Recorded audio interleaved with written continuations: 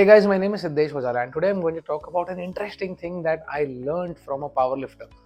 हम वर्कआउट कर रहे थे और मेरे साथ एक पावर लिफ्टर थे जो जिनको देख के लग रहा था यार कम से कम 5 से 10 साल का तो ट्रेनिंग एक्सपीरियंस होगा ही, अच्छा खासा मसल मास था, सब कुछ सही था and he was a new guy. तो ऐसे ही बातचीत करते करते मैंने उनको पूछा, सर आप कितने साल से लिफ्ट कर रहे हैं? उन्होंने कहा यार मैं तो 5 से 10 साल से तो मिनिमम लिफ्ट कर रहा हूँ और and I have been regular with my nutrition since last 2-3 years.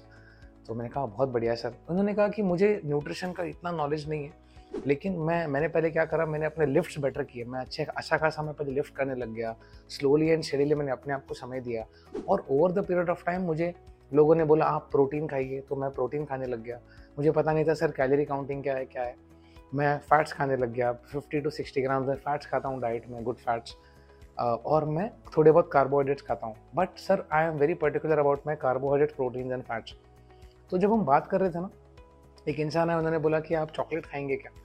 तो मैंने बोला यार चलो रूड नहीं लगना चाहिए करके मैंने एक चॉकलेट ले लिया। मैंने एक छोटा सा पीस था कैडबरी का, मैंने ले लिया वो। उन्होंने पूछा पावर लिफ्टर को, सर आप चॉकलेट लेना चाहेंगे? उन्होंने कहा नहीं मैं चॉकलेट नहीं खाता हूँ और मैं फ्रूट्स भी नहीं खाता।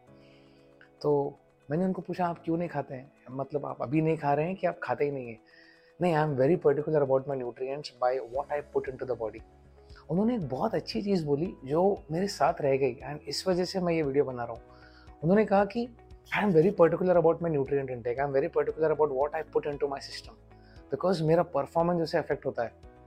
हम अक्सर बोलते हैं ना कि मैं मोटिवेटेड नहीं था तो मैंने डाइट फॉलो नहीं किया, मैं बाहर चला गया था इसके लिए मैंने डाइट फॉलो नहीं किया। अरे हमारे बॉडी को क्या फ़र्क पड़ता है कि आप बाहर क्या कर रहे हो? उन्होंने कहा कि सर मेरा अगर न्यूट्रिएंट इनटेक, अगर मुझे 150 ग्राम अगर प्रोटीन लेना है तो मुझे लेना है, बिकॉज मुझे पता है मेरा ऑप्टिमल परफॉर्मेंस उसी से बेटर होने वाला है, मेरा परफॉर्मेंस उसी से ऑप्टिमल होने वाला है जब मैं मेरे न्यूट्रिएंट्स को सही तरीके से लूँगा। हम क्या करते हैं, किसी से झगड़ा हो गया, किसी से अनबन हो गई, कहीं बाहर चले गए, तो हम वर्कआउट तो कर लेंगे ना हम, लेकिन हम न्यूट्रिएंट्स पे काम ही नहीं करते हैं, जिस वजह से हम वापस से प्रोटीन डेफिशिएंसी में चले जाते हैं।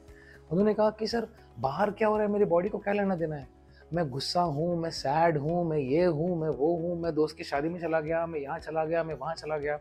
सर वो सब चीज़ों से मेरे बॉडी को क्या लेना देना है? मेरे मसल मास को क्या लेना देना है? मेरी अंदर के ऑर्गन्स को क्या लेना देना है? उनको तो न्यूट्रिएंट्स ही चाहिए ना। उनका खुराक क्या है? उनका खुराक तो न्यूट्रिएंट्स ही है। और जब तक मैं वो न्यूट्रिएंट्स नहीं दूंगा, मुझसे वही मांगते रहेंगे वो, तो मेरा परफॉर्मेंस बेटर कैसे होगा? मैं जब तक मेरी बॉडी को स्लीप नहीं दूंगा तो मेरा बॉडी मुझसे वही मांगते रहेगा, मेरा परफॉर्मेंस बेटर कैसे होगा? उन्होंने कहा सर बाहर की चीज़ें अलग हो गई, no matter what I try to give my body 100% nutrition every single day, क्योंकि उससे पता है कि मैं उससे बेटर होने वाला हूँ। वो चीज़ समझ आ गई कि उन्होंने अपने इंटरनल हेल्थ को कितना कितना अहमियत दिया and this is exactly what I learn from him. हम क्या करते हैं ना, हम छोड़ देते हैं, हमने वर्कआउट कर लिया, वर्कआउट से निकल गए, ठीक है ये हो गया वो हो गया, लेकिन एक्चुअल जो चीज़ है ना जिससे हम चेंज होते हैं, that's a combination of your workout and your training along with your water intake and your sleep. तो इन चीज़ों को अहमियत देना बहुत ज़रूरी है, यह मैंने सीखी। Thank you so much guys.